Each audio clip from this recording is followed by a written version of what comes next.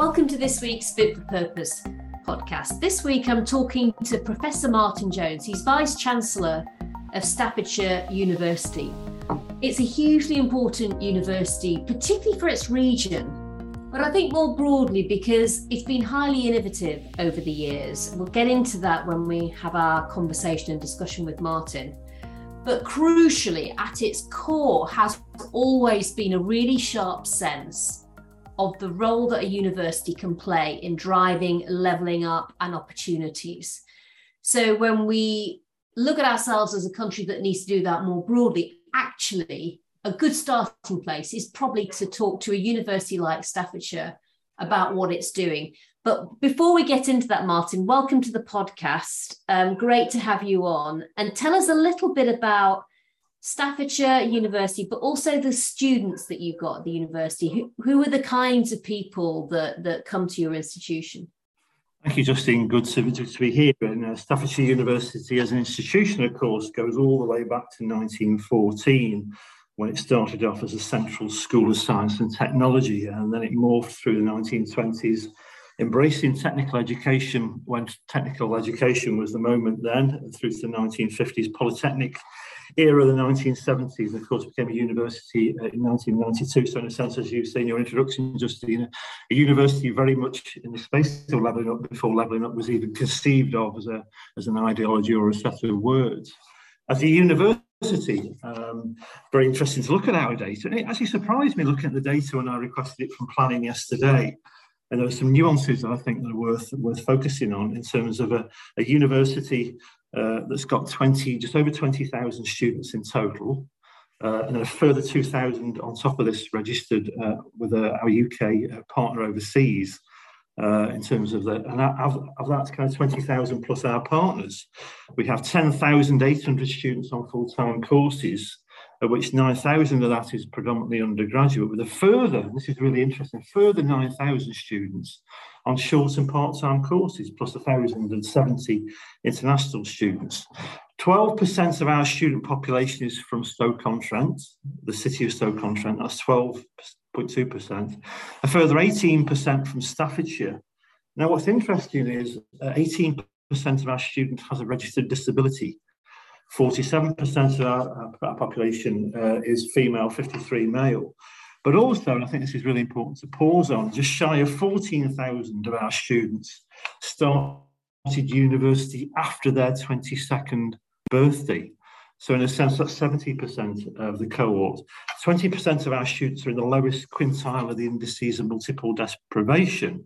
20% of our students are from an ethnic minority background. So what you've got, I think, is a university created in and for its local/regional community, an institution that was founded from, and I think has always embraced the challenges and opportunities around vocational technical education, but a university, I think, that's morphed over time and fed into, as well as reflected the changing needs of the sector.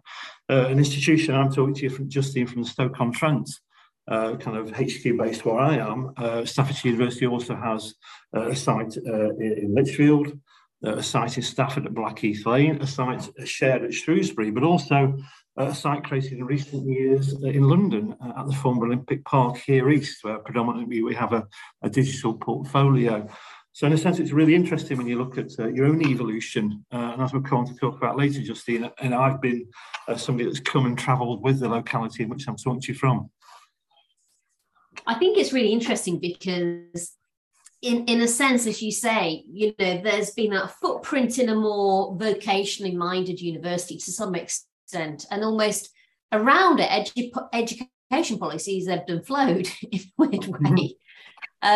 But certainly the switch back, I think, steadily towards education with a purpose and that purpose of connecting people up to opportunities, I think is something that really has gone towards the sweet spot of where a university like Staffordshire is working. And I think it's probably worth just reflecting on the investment made many years ago now, for example, in e-gaming and some of those courses that now, from a STEM perspective, really pay off in terms of providing talent to what is a massive growth industry, it's fair to say, for the economy. Yeah, so in a sense, it's an important legacy in terms of pre-gaming, I think, just in terms of computing. So Staffordshire University was the first provider in the UK system of single honours computing in the 1960s. What was interesting around that was the location, of course, ICL. British government created in the 1960s, of course, ICL to rival IBM in North America. ICL was in Kidsgrove, North Staffordshire. And so you had a really interesting employer base around computing that the university worked in partnership with, but also, of course, General Electric, GEC. GEC meters were in stone, and then Alstom, then GEC became GEC from General Electric Company, was in Stafford. So in a sense, what you've got is a mid-county and a North Staffordshire context around computing and electrical engineering. That electrical engineering and computing legacy from the 60s morphed with mainstream engineering in Staffordshire in the 1990s to create, an expanding computational portfolio that then gave rise to, in the current century, to the games portfolio. And games is interesting because games is a hybridity of engineering and computing. If you then add to that hybrid interdisciplinary subject base, tourism management, you then get esports. And we were the first university, I think, probably in the world, certainly in the Northern Hemisphere, to come up with an esports degree scheme taught out of Stoke-on-Trent, and then it's one of the portfolios that we launched in London. So we essentially got computing to games to esport, and that, I think, mirrors a really interesting, diverse set of skills interests, and how that feeds through to the, to the local economy that we'll come on to talk to. So it kind of had its root and its foothold in what was advanced technical education at the time. And then our international partnering relationship over a 25-year period with APU and APIT in Malaysia was actually fostered around key people that left ICL to set up HE sectors in Malaysia and Kuala Lumpur. And that's where the large chunk of our historic partnership numbers have come from. But that part was still strong. We're still embedded in that part of the sector, and I'm proud of that legacy that marks us, I think, as distinctly different than probably the mainstream Russell Group sector, of having that kind of that rich seam of computational excellence. Yeah, and also a nimbleness to be able to see those future opportunities and create those talent pipelines, basically, those educational pathways to allow people to have opportunities in them. I think one of the difficulties today is that often we only start doing this work once we see a sector emerging. And actually, I think what was interesting about the computing and digital capacity that staff steadily built was that it was ahead of that sectoral growth. And so you were able to become a key institution helping to feed it with talent, which probably brings us on to another point, which is looking ahead then. And in a sense, as an institution that has always kind of been very future looking, where for the universities do you see the priorities going forward? What's your mind on now? Yeah, so I think there's probably a number of things that I'm watching and monitoring on the horizon in terms of looking at, as a Vice Chancellor. I think I see myself as a hinge on trying to read the direction of travel, but also influence the direction of travel in our education policy. Again, I guess, there's a kind of an interesting context, there's an interesting debate that we're involved in, of course, with the knowledge versus skills debate in terms of, is it knowledge, is it skills? And around this you see, technical education. Alongside that, there's a debate around earning and learning that we'll come on to, just seeing on the link between earning and learning, the cost of living crisis on students that want to combine elements of study and elements of work at the same time. And that's in the context of the debate, and I'm looking forward to seeing the growth agenda on Friday, launched by the current government in terms of that. But also, all this is in the context of obvious concerns around the financial pressure around fees. But that is focusing our attention on uncapped markets. So I'm currently trying to expand our international reach in terms of Staffordshire University, but also look at diverse forms of new forms of engagement in terms of higher education policy. I know we'll come on to talk about micro-credentials later, but rather than being on the passive end of government policy, I'm actively involving in terms of trying to shape our future and seize those opportunities. As a university, we'll be one of the first players in the sector in terms of accelerated degrees, in terms of a 2-year degree offer. Probably the fastest rising university at the minute in terms of the growth of degree apprenticeships. Very successful Ofsted visits early this year, and Staffordshire University hit over 2,500 degree apprentices just before the close of our financial year in July. So do you see that number growing, Martin, over time? It is. And I think there a demand, and are you seeing almost what young people, as it were, are wanting to learn and how they want to learn is changing over time, and that's why you're doing more of those degree apprenticeships? It is. I mean, it's part of that knowledge versus skills, yet we do both. I don't see knowledge versus skills as a trade-off, because even if you're in the skills end of the provision market rather than knowledge, there's still the soft wraparound skills that are needed in terms of a particular skills portfolio. So the benefit of the degree apprenticeship is it's aligned to a standard, of course, it's aligned to a standard, has underpinning employer engagement, has a distinctive pathway. The difference between doing these, I think, in an HE context rather than an FE or a private provider context is that wraparound knowledge and skills framework. We're seeing demand for this, seeing demand within and outside the locality. We were involved in some big public sector contracts, some huge contracts involving a series of regional police forces, but also a mixture of local providers at the same time. And I see this as us meeting local need as always, as also meeting kind of need outside our immediate county and our immediate locality. To answer your question directly, having hit the 2,500 mark, I'm looking to grow this further, as are other universities in our part of the market. And I'll just draw attention to two other successful providers that we talk to as well in a kind of collaborative, non-competitive manner, Manchester Met and Nottingham Trent, of course. Similar parts of the market, albeit in different economic contexts.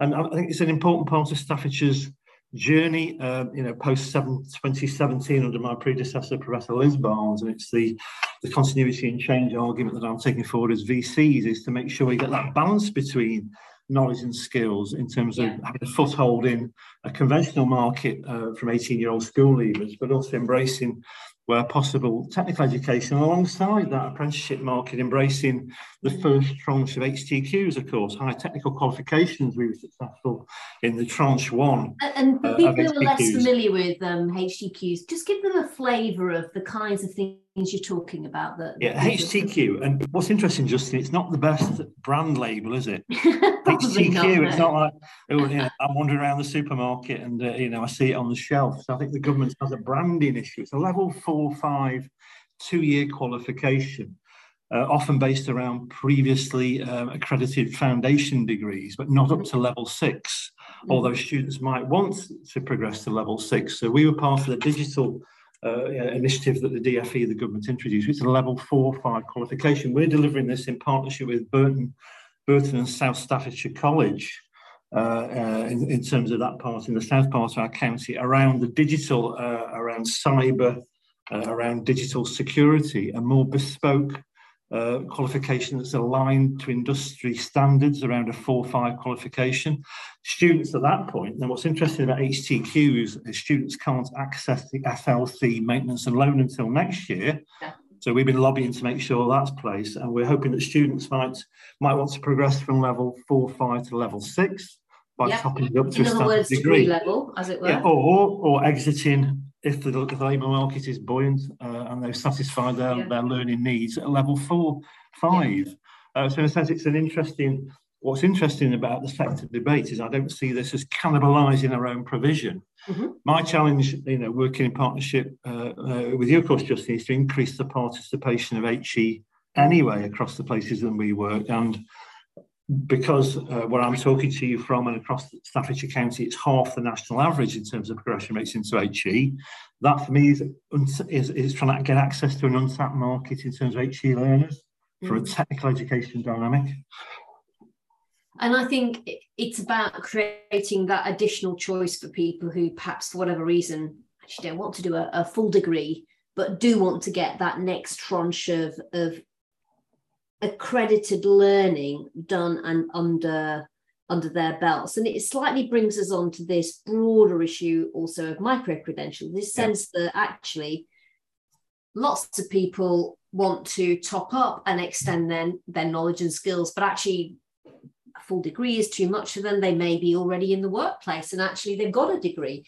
So I know that's something for staffs that you've really started thinking about, and it'd be good to get your sense of what you think about the micro-credentials opportunities going forward, and what your experiences actually of both would-be learners but also employers, and their attitudes in this space. And again, I think there's an interesting branding narrative here, because micro-credentials, for those listeners that haven't come across them, are small units of learning that are different in size and complexity and duration to learning of traditional, what you could call macro credentials. So the macro credential being the traditional formal qualification, such as certificates, diplomas and degrees. By contrast, micro-credentials are, as they sound, an umbrella term for a wide range of learning products in terms of called digital badges, nano degrees, micro-masters. Of course, MOOCs we had before, Justine, didn't we? Mass online open learning courses. The broad assumption is that micro-credentials are designed to be flexible, adaptive to the needs of employers and learners, but adaptive to a changing labour market in terms of skilling, reskilling and upskilling. The idea of moving from a macro credential, one size fits all, which can be conceived as a rigid qualification, to something that's more flexible, something more modular, something that's attuned and akin to lifelong learning, designed to address the skills needs to drive higher levels of productivity. Micro-credentials, I think, are important for Staffordshire University, allowing employers and businesses to engage in, and learners, in bite-sized learning that's targeted for specific individual industry needs. In short, focused design, being agile, being responsive to skills gaps, skills needs, anticipating and predicting and feeding the jobs and skill needs of the future. The principle, let me just focus briefly on how this is in terms of listeners' thinking. So what we're talking about is bite-sized chunks of learning that can be accessed by learners over a period of time, taking opportunity from shifts that we might see in government policy in the future around the LLE, the lifelong learning, lifelong loan entitlement agenda of taking 4 years of equivalent funding, using this flexibly, somebody moving in and out of provision, possibly in and out of different institutions at the same time. Importantly, it's called stacking, taking credits that might be of 5 credits, stacking these into appropriate blocks of learning into 20 credits or more, or even fewer, and then a purpose of checking out and trading these in terms of formalised qualifications. So in a sense, it's radical. I think it raises a number of challenges for how we do this in terms of delivery platforms. In my mind, what's critical is employer engagements, learner engagement. But I think it's radical because the macro credential model is the one that we've seen, I think, that's very traditional in UK higher education, and Staffordshire University is not seeking to move away from the macro. I think it's seeking to complement this with the micro. In my mind, I think it's applicable probably to more of a mature learner market, or it can be for kind of your conventional 18 to 25-year-old market in context where I think where there's deeply embedded and deeply in a kind of understood relationships with FE, with employers, where you have a skills pipeline that might be based on kind of established customer practice around certain sectors. Staffordshire University is working with this, as you know, Justine, in terms of trying to push this debate. I think it's really, really important in my context for trying to increase the quantity and the quality of learning in Stoke-on-Trent and Staffordshire beyond. And it's really, about giving people, again, more options, isn't it? And also reflecting that more options, it's about the fact that probably the way people want to learn in the future and keep on learning is going to change. Everyone is focused on steadily fleshing out what this lifelong learning entitlement will be. So I think we are on the cusp of people taking a very different view in the future of how they want to study and learn than perhaps conventionally, I might have done when I was a younger person, but also even now in my career. What's your sense of... Sorry, go on, Martin. No, I was just going to mention another part of the radical delivery model, I think, is the structure of HE. I see this being a really important way of looking at a group of higher education providers that might want to work as a consortia that recognise each other's credentials and enable a learner to move freely between them. So in a sense, the link between micro-credentials and social mobility in regional local context, I think is really, really important in terms of encouraging HE providers to work together. But even I think HE to work with FE in terms of where HE is delivered in partnership with FE. And I guess a lot of universities already have many of those links. So it's about bringing it all to bear to be able to deliver, what can be a much more tailored approach on learning that people tailor for themselves than they've ever really had access to in the past. Yeah, it is. I mean, it's early days in this. I think what we're trying to do is to just raise the sector debate, raise the opportunities with the, with the DFE and the funding system that is set to flex. In a sense, if this is the era of deregulation and reduction of regulatory burdens in terms of making markets work, this is, I think, a radical way of challenging the conventional macro consortium model. Do you think employers' ideas on all of this is steadily evolving as well? Obviously, for a lot of them, if you talk 10 years ago, they wouldn't have been doing apprenticeships, and now, many are. Do you think this is part of that continued evolution and journey they're on in terms of how they look at skills and their involvement in allowing skills to be developed for staff and future employees? I agree. If you look at probably the last 2 years in the context of the COVID and the COVID recovery, the acceleration in digital skills and digital sectors, I think, has focused companies to look at how they relate to emerging markets.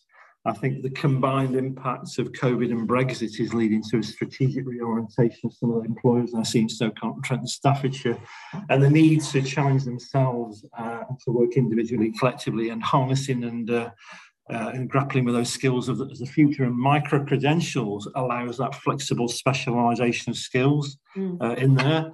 I think what's key to making it work there, I think, is effective forms of employer engagement. In my mind, just in building on that pipeline of companies already involved in apprenticeships, pre-degree, degree apprenticeships, T-levels probably at the same time, as well as HTQs, that entire kind of gambit and raft of technical education. I kind of see Staffordshire University working with partners, going to the market, to the business community, saying, can we talk about an overall package of skills for you that might not just involve us, it might involve our FE partners and collaborators, because we work at different parts of the skills pipeline. I think it's very interesting. It's important because working in partnership with learners and employers, you see. It's crucial. And it's probably worth just talking about that partnership piece of what you were doing. Obviously, Staffs for many years has really been one of those anchor institutions in that local area. Certainly when we got the opportunity area up and running in Stoke, I was delighted to see your predecessor, Liz Barnes, really, absolutely being a leading force in that as one of the chairs of the opportunity area board. But I think behind it almost was this wider ethos, wasn't there, for Staffs that you're obviously continuing and developing, growing, in fact, Martin, which is Staffs really being a mover and a shaker and really playing that more local leadership role through developing those partnerships. So tell us a little bit about how you do that, how you approach developing those partnerships, which are the most important ones that you've already got, or where do you see some fresh ones, perhaps because of this micro-credentials work, for example, steadily emerging over the future? Great question. If I see the role of myself and my senior team and my colleagues as one as providing a landscape of educational gain, I think local collaboration is key to Staffordshire University. So as well as the roles that I've had since I arrived at Staffordshire University in 2017, as Deputy Vice-Chancellor, then Vice-Chancellor from the 1st of January, I've chaired the Potteries Educational Trust next door, which is historically built around Stoke-on-Trent Sixth Form College, the first purpose-built sixth form college in the UK. So I've been the chair of that, and that's an academised model that involves schools in that. Also, my senior team and myself have been governors of the Stoke-on-Trent College up the road as well. And together, the Sixth Form College and the university form something called the University Quarter. So that University Quarter, is FE and HE at the same time. As well as that, Staffordshire University sponsors 21 schools. One high school, the rest a mixture of primary and middle schools, in terms of the academisation landscape, in a sense providing that platform from primary or from preschool to PhD. And that educational pipeline is part of the civic engagement. We also, across the senior team, it's not just myself, the executive senior team have active working relationships with all the local authorities at upper tier level, county council and city council, but also districts and boroughs.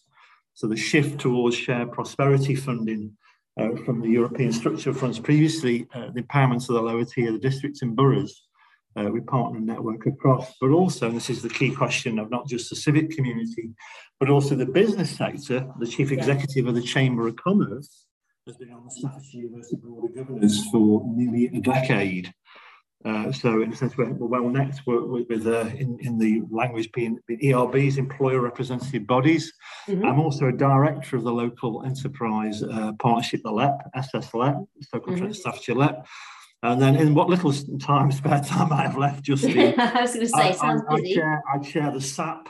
I don't take the SAP, I chair the SAP. I chair the skills advisory panel of the county, which is a DFE sponsored initiative that works alongside the LEP, trying to project skills needs. And then probably at weekends, I'm also involved in local skills improvement plans under the DFE initiative. So in a sense, we're everywhere in terms of that network. And I think what's unique around universities like Staffordshire, it's the business sector, the civic sector, but also civil society as well. Amongst that mix of things I've just mentioned to you, there's deep embedded networks around the third sector. I'm also a member of the Hardship Commission, in terms of recognising the role of the university in social mobility and educational gain. So in a sense, fingers in every pie, really, trying to keep it all together in what is, I think, as a university, it takes its local role, its regional role seriously, because that's where it started from, way back in 1914. Right. I think that's absolutely right. And I think whilst we're doing the podcast, I also wanted to, as an aside, ask you about some of those fresh steps on entrepreneurship that you're taking with some of those bigger local employers. That's really, I think, potentially very exciting in terms of developing entrepreneur skills in Stoke, but then also giving them a chance to really get funding. Tell us a little bit about how you're developing all of that work. So the university is in partnership with Coates Ventures, Peter Coates, owner of Stoke City Football Club, and the family that, of course, created Bet365, a huge employer, digital employer in North Staffordshire with over 4,000 employees in Stoke-on-Trent. And together we're working on a scheme called the MSc in Entrepreneurship, where learners from Stoke-on-Trent and Staffordshire will have the opportunity to have a bursary to pay their fees to do an MSc in Entrepreneurship. For the first year, it's starting this year in terms of an initiative sponsored by the Coates family, who are enormously important to Stoke-on-Trent and North Staffordshire.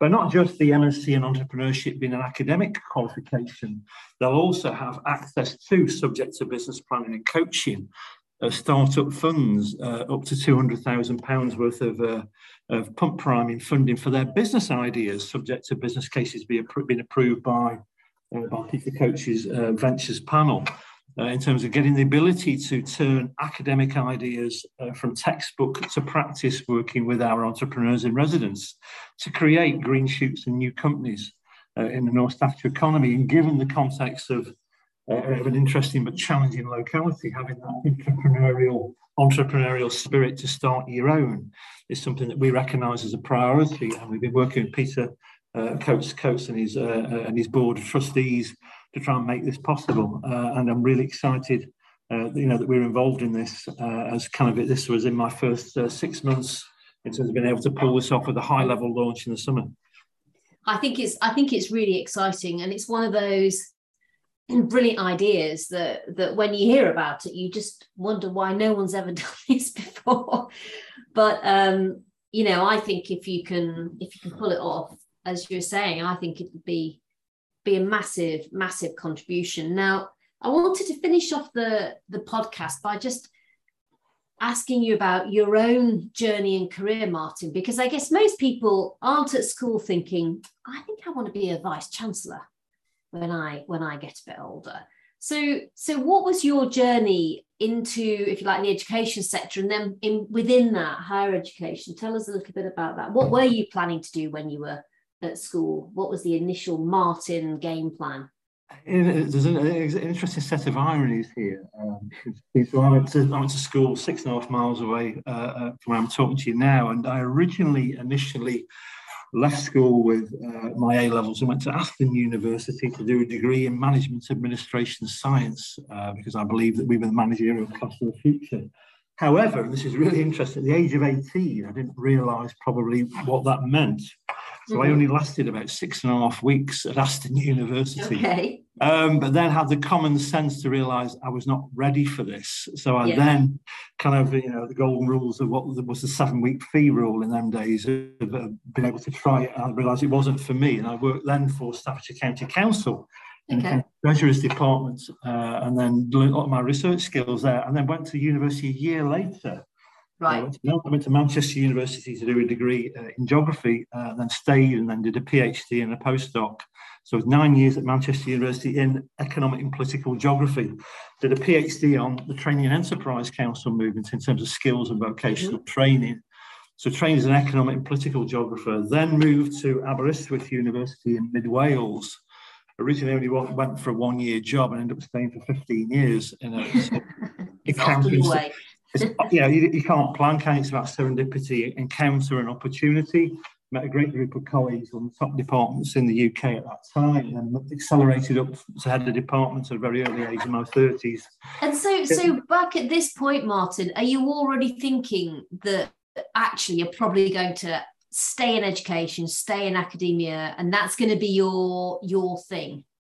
It was, because I had a very important PhD supervisor who's now the best in the world at what he does, and he taught me when he was in his late 20s. So in a sense, I was very fortunate to be in this ideal incubator, and not knowing at the time. The great thing about Einstein, as you know, is you don't know what's happening at the time unless you look back at it. The listeners, what I would encourage listeners to do is to just go with it when you've got a hunch that's the right thing to do. I always believed in my conviction. I had parental support in terms of supporting me and letting me make my own successes and failures at the same time. And probably by that time of being the head of department in my early 30s, it was kind of a combination, Justine, in terms of higher education, but also more of a leadership and management complementary strand at the same time. With no doubt, quite a lot of ideas thrown in to kind of, develop things, I'd have thought. Yeah, but also I was in a unique place and having unique colleagues. And it wasn't until I kind of got to the stage of doing that at what's called Pro Vice Chancellor level. So making the top table, thinking, right, I can actually do this. Because in a sense, you do a lot of, there's no textbook out there that tells you how to do these jobs. But I went from being a leader in an academic field in my discipline. So those transfer, and there is a segue here to what we were talking about earlier, somebody that could combine knowledges and skills, that kind of interdisciplinary knowledge of floating across from your own area, albeit narrow, trained as an economic geographer, to trying to create and lead an institution. In a sense, what I do for a living, which is interesting, I think it's applied economic geography. That's what I do as a VC, in terms of I build agglomerations and try to influence the size and shape of the agglomerations in the places I work.